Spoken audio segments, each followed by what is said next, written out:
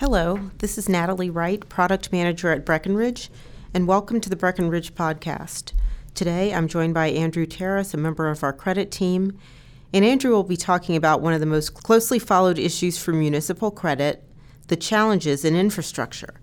Andrew will reference his recent white paper, Infrastructure Accounting, a Blind Spot Facing Investors, available on our website. So Andrew, let's start out with why you've written this piece.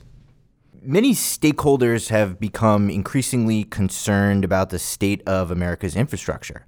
So we've heard this a lot from policymakers, voters, civil engineers, and a lot of different places. Even more attention is being paid to this issue, the issue of infrastructure condition, now that President-elect Trump has signaled he'd like to increase spending on infrastructure to do something about this issue. So there's a great deal of market research detailing infrastructure needs and estimating infrastructure health in general. But we think investors should be aware of certain pitfalls in existing state and local government infrastructure accounting. These pitfalls make it difficult to assess the condition of infrastructure assets at the individual local government level.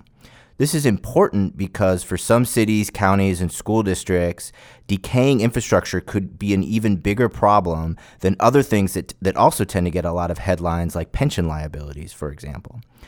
The problem is that in many cases, we just don't have a good sense of the magnitude of the problem when looking at one local government versus another. All right, so the next question is, we often hear of the problems with infrastructure and municipal credits and the aging of infrastructure. This is something that's covered all the time in the media and in market research. Are things really as bad as they say they are? Well, it's hard to say exactly. In general, there's widespread acknowledgement that infrastructure needs are a problem. You see it documented in many different places. So, for example, the American Society of Civil Engineers, they assigned a grade of D+ to U.S. infrastructure health. They estimate that based on current trajectory, existing funding streams will fall $1.4 trillion short of required improvements over the next 10 years. Other places cite similar type claims. So the EPA has claims out or estimates out. The Federal Highway Administration puts out estimates. These total infrastructure needs in the hundreds of billions of dollars. Looking at Bureau of Economic Analysis spending data, it's evident that public sector infrastructure investment is at its lowest level in decades. So, clearly there are, from many different sources, it's pretty clear that we have an issue. The other thing is that, for local governments, legacy pension and retiree health care costs are increasingly crowding out resources for infrastructure projects.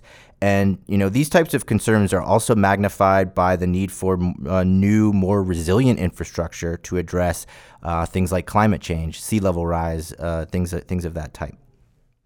Okay, so with this focus on infrastructure, what are people currently doing to assess infrastructure needs? At the individual government level, this is actually can be a difficult task. So often the easiest way for investors or taxpayers or constituents to obtain information about infrastructure condition for a government is to use the reporting found in the audited financial statements.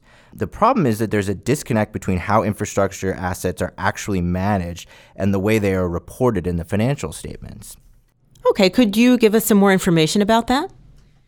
So managers of public infrastructure assets, so we're talking about local public works departments, budget folks, they seek to assess infrastructure needs by estimating the cost of maintenance or upkeep needed to keep these infrastructure assets in a serviceable condition. By contrast, the infrastructure accounting in the financial statements, that's really tied to the valuation of these assets and then involves applying a depreciation schedule, which is as many people know, would be the assumed rate of decline in the value of that asset over time. So, these concepts of valuation and depreciation, these are really more just theoretical concepts that are actually divorced from the efforts that government officials themselves are undertaking to assess their infrastructure needs. So can you tick through some of the major issues that arise from some of the problems you're talking about with current accounting? There are a bunch of issues. We talk about more of them in the actual white paper, but Just to touch on a few, one of the main issues, to start off with is that it's really unclear about how you even value infrastructure, like public infrastructure assets.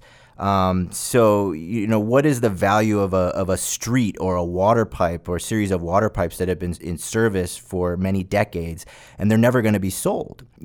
Accounting rules would require that these assets are valued at the historical cost of purchase or construction, but is that really the reflective of the actual value?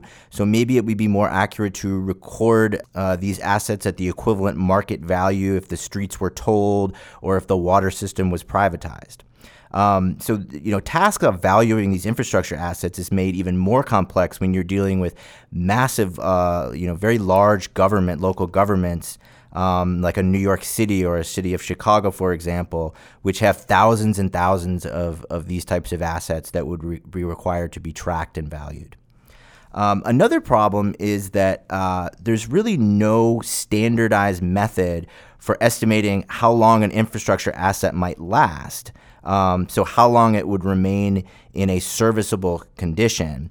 And so in many ways, these types of estimates in terms of how long these things will last is as much art as it is science.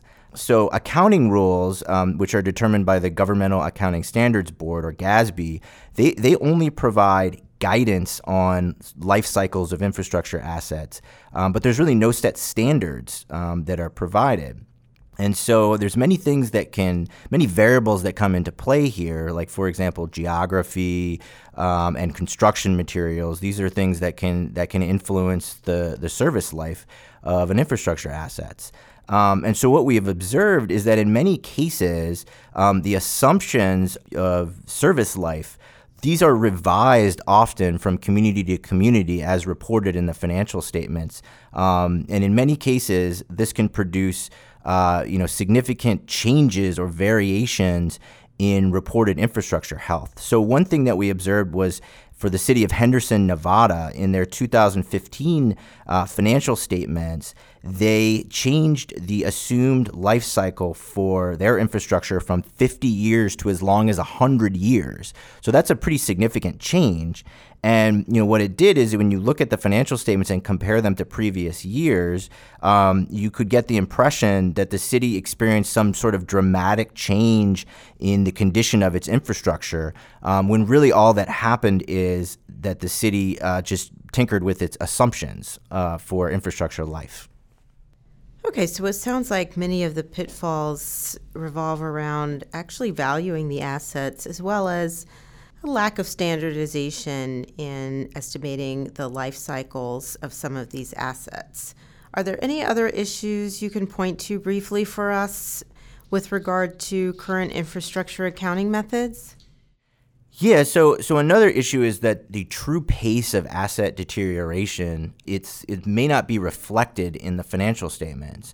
This is because depreciation methods rarely capture the actual rate of decline of an infrastructure asset. So the vast majority of governments are depreciating their assets in their financial statements using what's called the straight line method. This is the most simple way to record depreciation because it recognizes the rate of decline of the asset evenly over its life.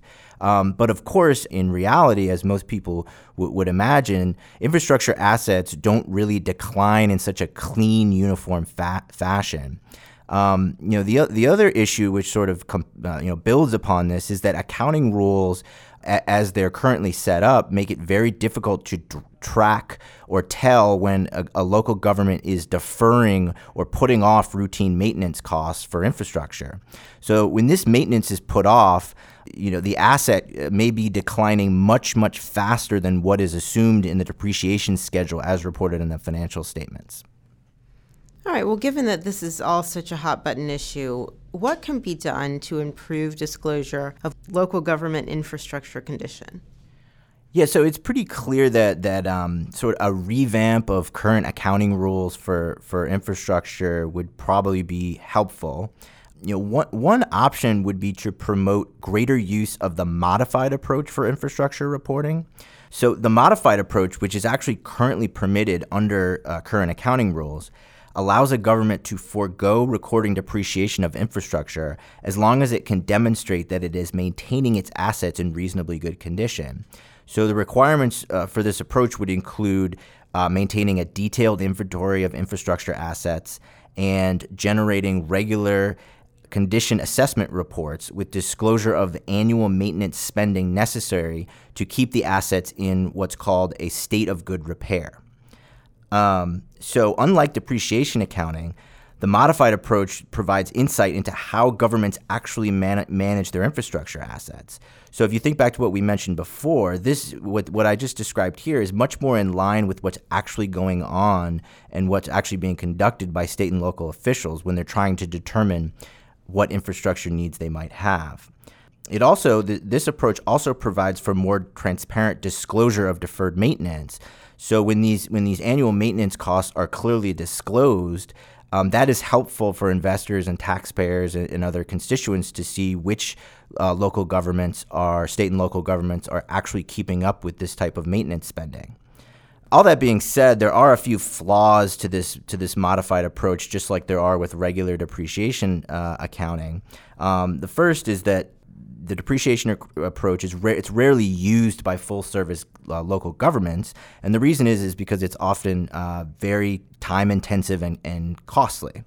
And the other issue, there's a couple other issues, but one of the other big issues is that, again, like we talked about before, in terms of standardization, this approach also allows a local government to set itself determine the asset condition level that constitutes a, quote, state of good repair. So this, again, introduces a level of subjectivity to the analysis and makes comparability across issuers difficult. So to sum up, clearly improved disclosure is needed, but despite its flaws, we think drawing from the concepts of the modified approach might be a good place to start. All right. Well, thanks so much, Andrew. For more information, please view Andrew's white paper on our website, Infrastructure Accounting, a Blind Spot Facing Investors. And we look forward to you joining us on our next podcast. Thank you.